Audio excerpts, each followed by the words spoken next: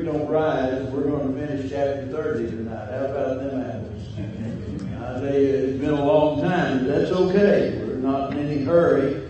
And Lord willing, next week we'll be in chapter number 31.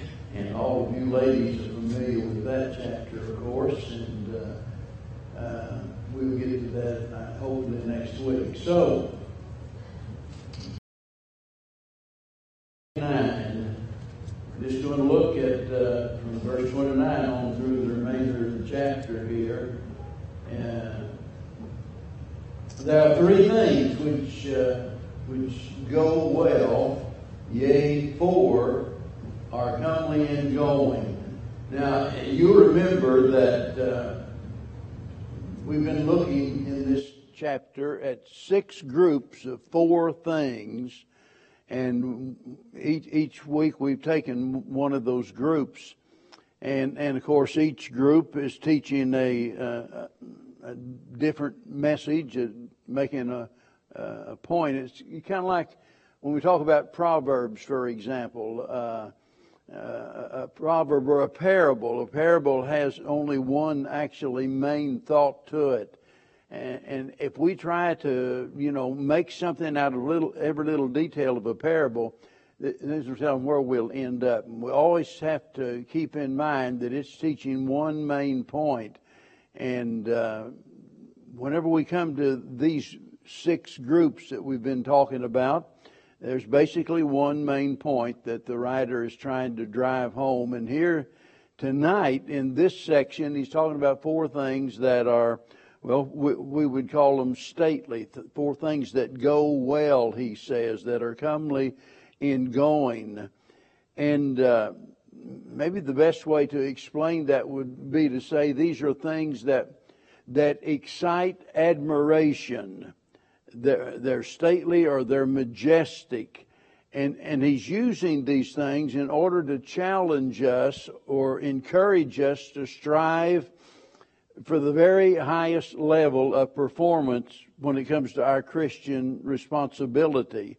And so each one of these things that he mentions here is known for something different, but each one provokes admiration of some kind. So with that in mind, let's look at the first one here in verse number 30. A lion which is strongest among beasts and turneth not away for any. Well, that's a picture of fearlessness whenever we think about the lion, but that's why we call the lion the king of beasts. And boy, they are absolutely amazing, regardless of how young or how old you are. To go to the zoo and to look at the lions is always something that is fascinating, because of all of the different creatures, these remind us of something great. And in the Bible, in fact, they are used to remind us of the greatness of God. And we think about their beauty, we think about their strength, we think about their fearlessness, and all of those things that calls us to consider them to be magnificent. A lion, as far as their size, example, they can get 10 foot long. That's not counting the tail, 4 feet high, and they can weigh as much as 600 pounds. The average lion has a vertical jump, now get this, of 12 feet. Think about that, 12 feet high, and that lion can jump that high and run in excess of 40 miles per hour. He can break a zebra's neck with just his feet and one big swipe of its paw. And the roar itself, they say, can be heard as much as 6 miles away. It just reverberates. And so we look at the lion and we're just awestruck at the majesty of that lion and its strength and fearlessness. And then we look, notice in verse number 31, he speaks about a greyhound. And this word greyhound, the literal meaning of it is girt in the loins. It has nothing to do with the color whatsoever. If you had asked me whenever I was a kid, why do they call them greyhounds? I'd say, well, because they're gray. It doesn't have anything to do with the color. They're girt in the loins. And back in ancient history, the Assyrians erected monuments to them, and they were used for hunting. And whereas the lion's denoted for its strength and fearlessness, the greyhound is noted for its swiftness. You know, it doesn't have the strength of a lion, and so it has to depend on speed in order to get the job done. Well, verse 31 again, notice he mentions the third thing, a he-goat. And of course, you know, they're nimble-footed, and the he-goat leads the flock over the rough, dangerous terrain. He gets where he's going by being careful. It's not that they have great strength. It's not that they're swift at all, because they're not.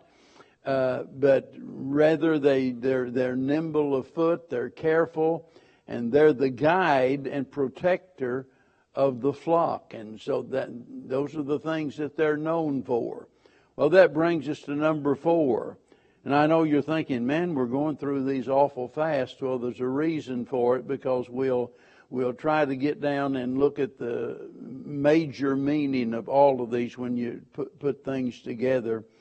Verse number 31, a king against whom there is no rising up. That's talking about a king who is able to maintain control and authority because, you know, of his wisdom, of his power, all of those attributes that would make him, you know, secure in his position.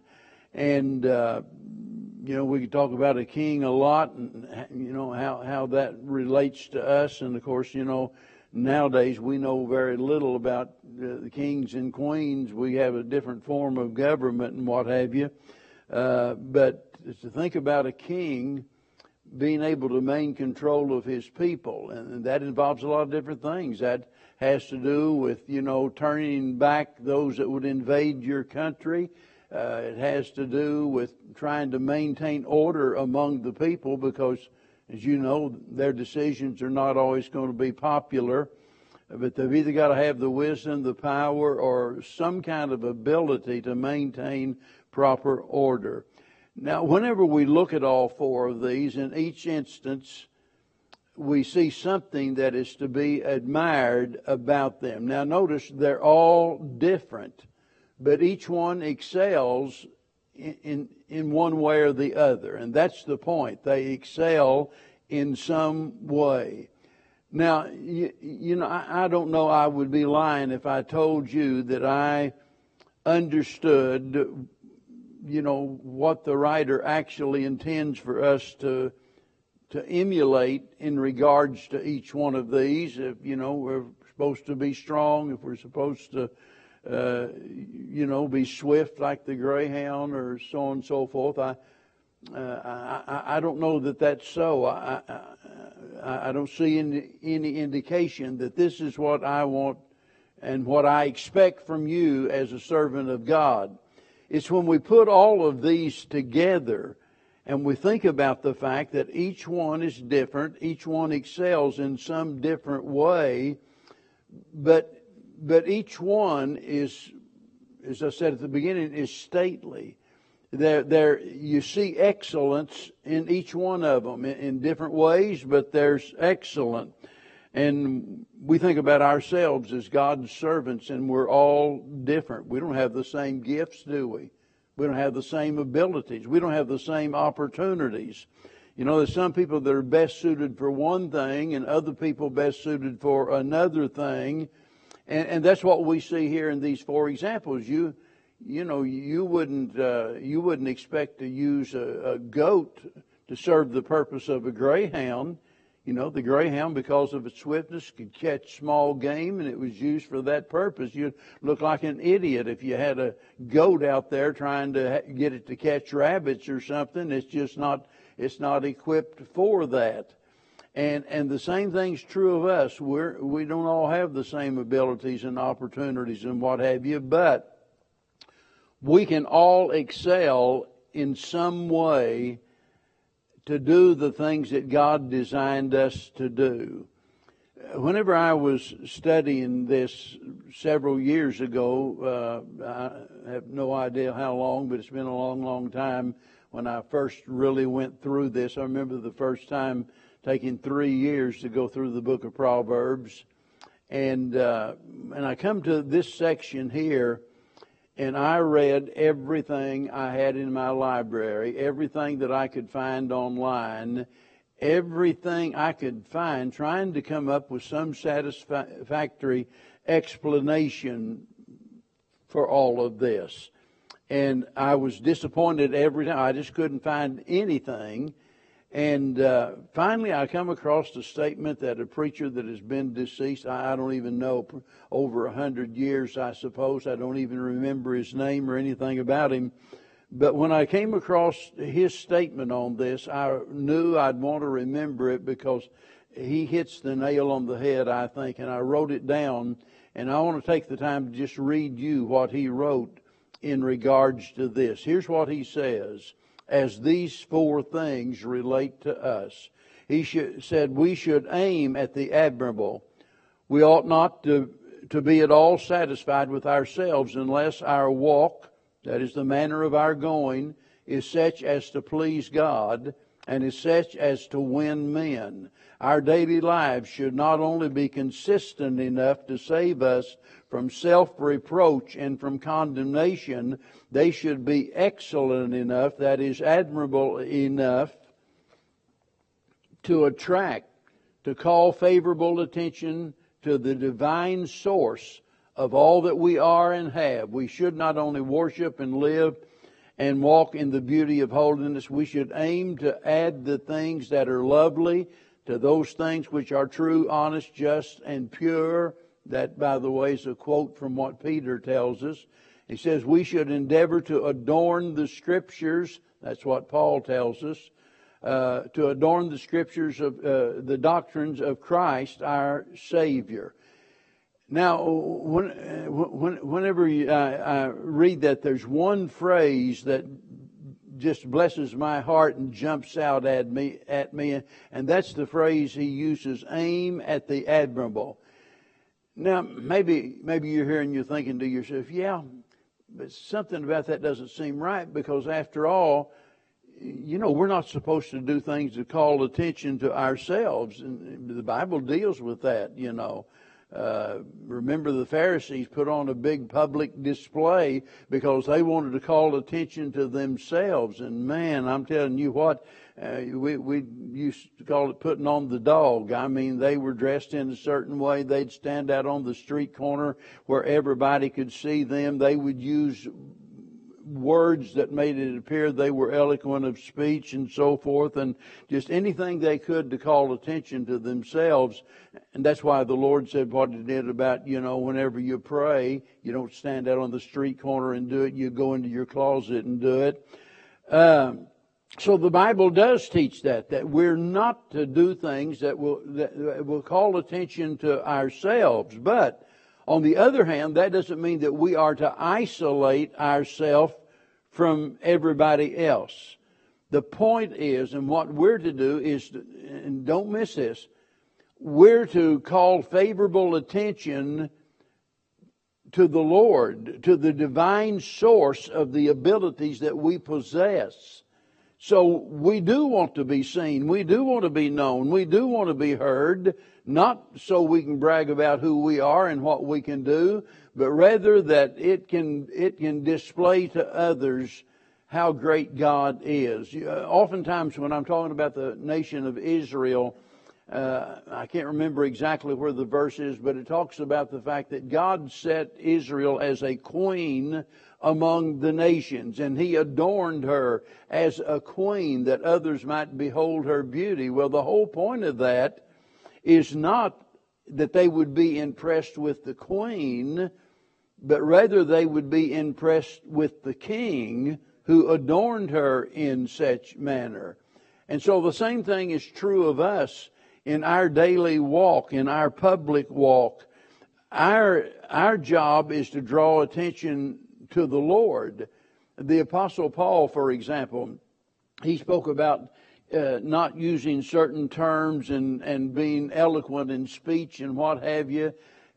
He was determined to use language that could be easily understood, and determined to not put on some show of some kind that people would brag on him, but rather that they would brag on the Lord. The Lord makes that clear whenever he talks about us, loving our enemies, forgiving those that mistreat us, and that whole list of things that he mentions in Matthew chapter number 5. And so he tells these things that we ought to do, but then he caps it off by saying that ye may be the sons of God. Now, he's not telling us this is a way we become the sons of God. That would be salvation by works. You don't become a child of God by forgiving your enemies and loving your enemies and things like that. That wasn't the point. The point is that you may be the children of God that is seen to be such in the eyes of others, that they might recognize you to be what you profess to be. In other words, he's saying these are some of the evidences that you are a child of God. And you remember whenever he talks about let your light shine, you remember? Let your light shine. Why? That others may see your good works, not for the sake of bragging on you, but that they might see your good works and glorify your Father which is in heaven. So that's the point of all of this. Each one of these things that he mentions is different, but each one excels in some way, which tells us that we ought to strive for excellence in everything that we do, because let's face it, there is nothing attractive about being shoddy and second rate and haphazard. That doesn't impress anyone. I remember when it started years ago. When I first started preaching, my pastor gave me some instruction. He said, as a preacher, you always wear a suit and you always wear a tie. Well, I'm not doing that tonight, but that's the way I was taught. And you never wear bright colors. You wear a white shirt and you wear navy blue, black, or gray, or charcoal, something like that. No bright colors at all. Because, in the mind of the old timers, that was all vanity. Then there was what was known as the Jesus movement started out in California, I think. And the Jesus movement was, kind of come as you are. I don't know whether they took that song just as I am to mean come to church just like you are, but that's what they did. And, I realize God looks on the heart and not the outward appearance. That's where the emphasis is to be, on the heart. But I do think God deserves our very best. I think we're to be blameless. And so they took it to the extreme, I think, in my opinion, based on what I've seen. And I've been in services where they were there. I was in service in Tulsa, Oklahoma years ago, and there was one of the more famous one of those Jesus people there. And I'll never forget, they'd come into the service without any shoes on, their hair unkept, and just, look like a bum off of the street. Now, but let me tell you, if that's all a person is God, they are welcome absolutely anytime. I would never belittle anybody for that, but I think God deserves the best that we can give him. And look, we're to be blameless. That is where others can't point a finger at us and bring some legitimate indictment against us for being second rate.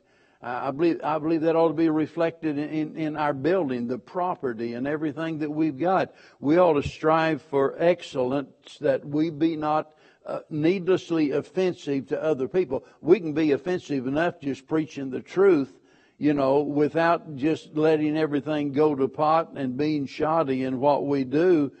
And our lifestyle does matter to people. Believe it or not, if we expect them to be convinced that we have the truth and that we, that we love people and we care about the Lord and so forth, why, they're going to be looking at how we behave. I think about the Army and that old saying, their motto, be all you can be. Yeah, that's really a good motto, isn't it? Be all you can be. That's a good slogan, I think, for anybody. It expresses the attitude that we as Christians ought to have. Be all you can be. Don't try to be somebody you can't be. Don't try to be somebody you're not. But be all you can be. Don't be satisfied with being less than your best for the Lord. There in Malachi chapter number 1, where the children of Israel is receiving a scathing indictment from the Lord. I mean, He is condemning them in no uncertain terms. And the problem is that they were giving Him the leftovers. Whenever it come to the sacrifices and what have you, instead of doing as the Bible commands, which was to bring Him, the very best, the firstling of the flock, and it had to be without spot, had to be without blemish. Instead of doing that, they would bring Him some old sheep that was about ready to die and bring that as their sacrifice. And the Lord said, offer that up to your governor and see if he'll be satisfied with it. Well, of course not, he wouldn't, because he expects what he requires. And God requires us to give Him the very best that we have in everything that we do. I'm telling you, I just almost get fighting mad whenever somebody says, by the way, I haven't heard this in years, so you're all, I think, on safe ground. Somebody gets up to sing a special and they say, well, I hope you'll all pray for me. I hadn't had time to practice. I'm not really sure of this song, whether I know it or not. Well, then sit down and shut up.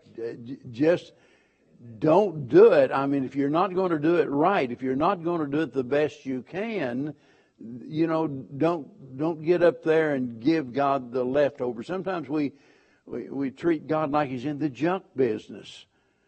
We really do. Just, here, we can't use this for anything else. That's why I learned a long time ago as a pastor, you got to really be careful when people making donations to the church. So we need this or we need that and what have you. And you end up, and I've had this to happen where we're going to, for example, we're going to put furniture and stuff, in a room for teenagers and what have you, and so we need these things. Somebody brings some old couch that they've worn out and that cats peed on, and the mice in it and everything else, and they bring that and set it in there expecting you to use that. And we ought to be ashamed of ourselves when we give God less than our best. So let this be a lesson. We're all different.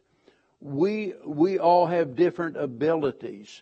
But we can be the best that we can at whatever we do.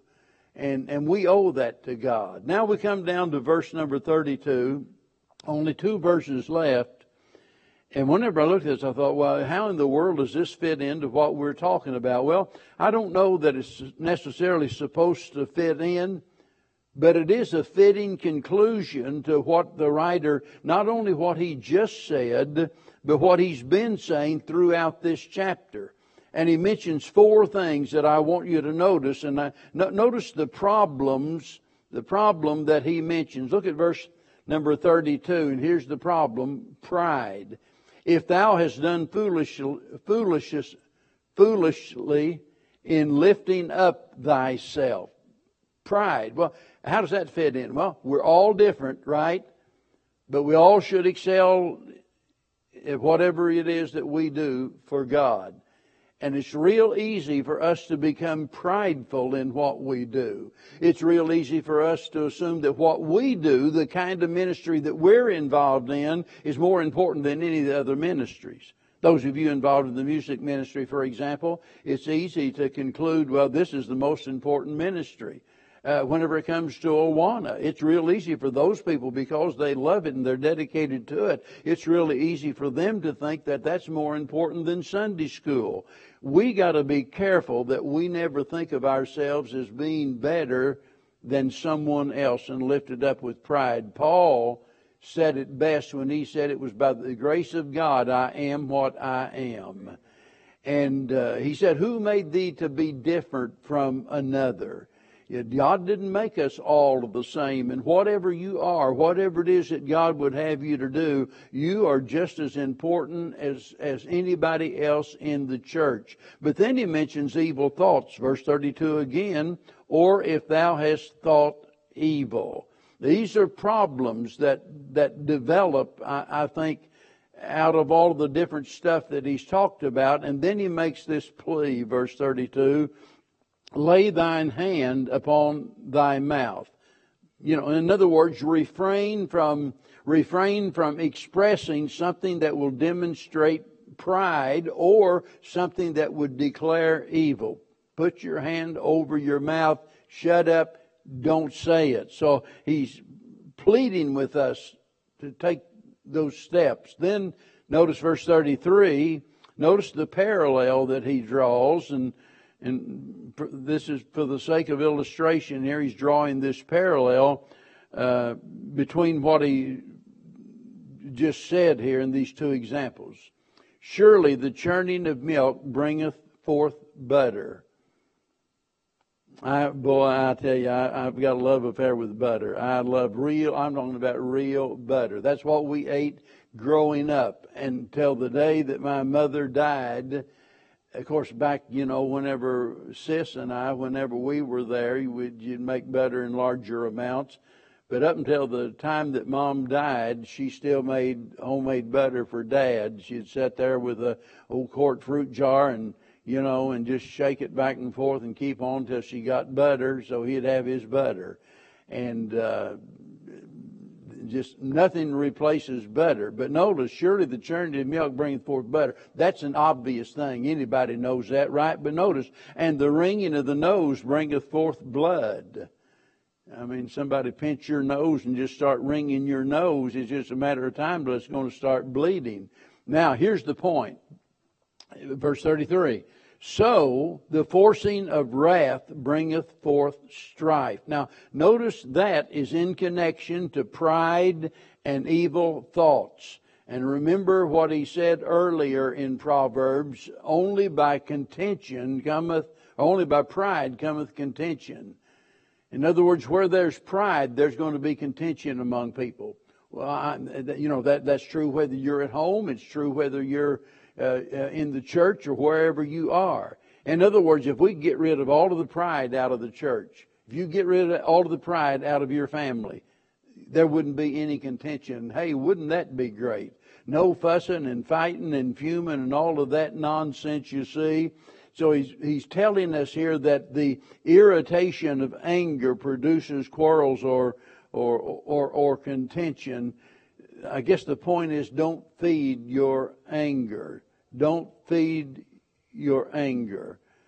It's real easy for us to add fuel to fire whenever, we're upset about something.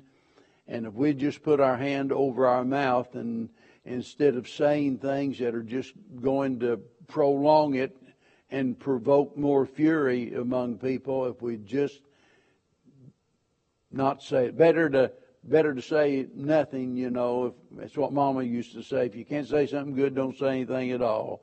I heard that about 10,000 times.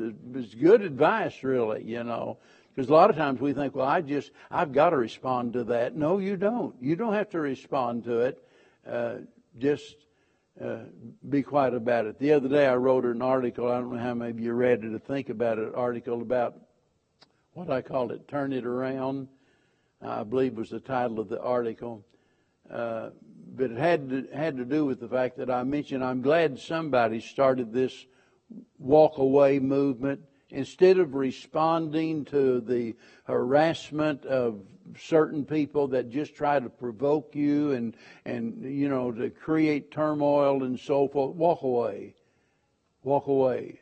As I've often said, a bulldog will whip a skunk anytime, but the stink ain't worth the fight. Just walk away. In walking away, that gives us our best chance to turn things around, because we're never going to win anybody by arguing with them. You never make a friend out of somebody by beating the snot out of them, that's not going to make them your friend. You can conquer them in one sense, physically, but you're never going to win their friendship. And you say, well, what do we do? Well, I'm glad you asked that, because Romans chapter 12 tells us, be not overcome of evil, but overcome evil with good. And since the goodness of God is what leads us to repentance, it's demonstrating goodness to others that eventually will impact them and hopefully bring about a change in their life. Next week we'll be in chapter 31, and we're going to look at these first 9 verses. This is the introduction to the virtuous woman, and the first part of it, the first 9 verses, is a bit different before we get off into all of the details that we'll talk about later on. Again, thank you for weathering the storm and being here tonight and being so faithful. We appreciate that. Don't forget to pray for all of those that have been mentioned and the unspoken requests. God has answered prayer, and we don't want to forget to thank Him for that. Just so you know, I guess it's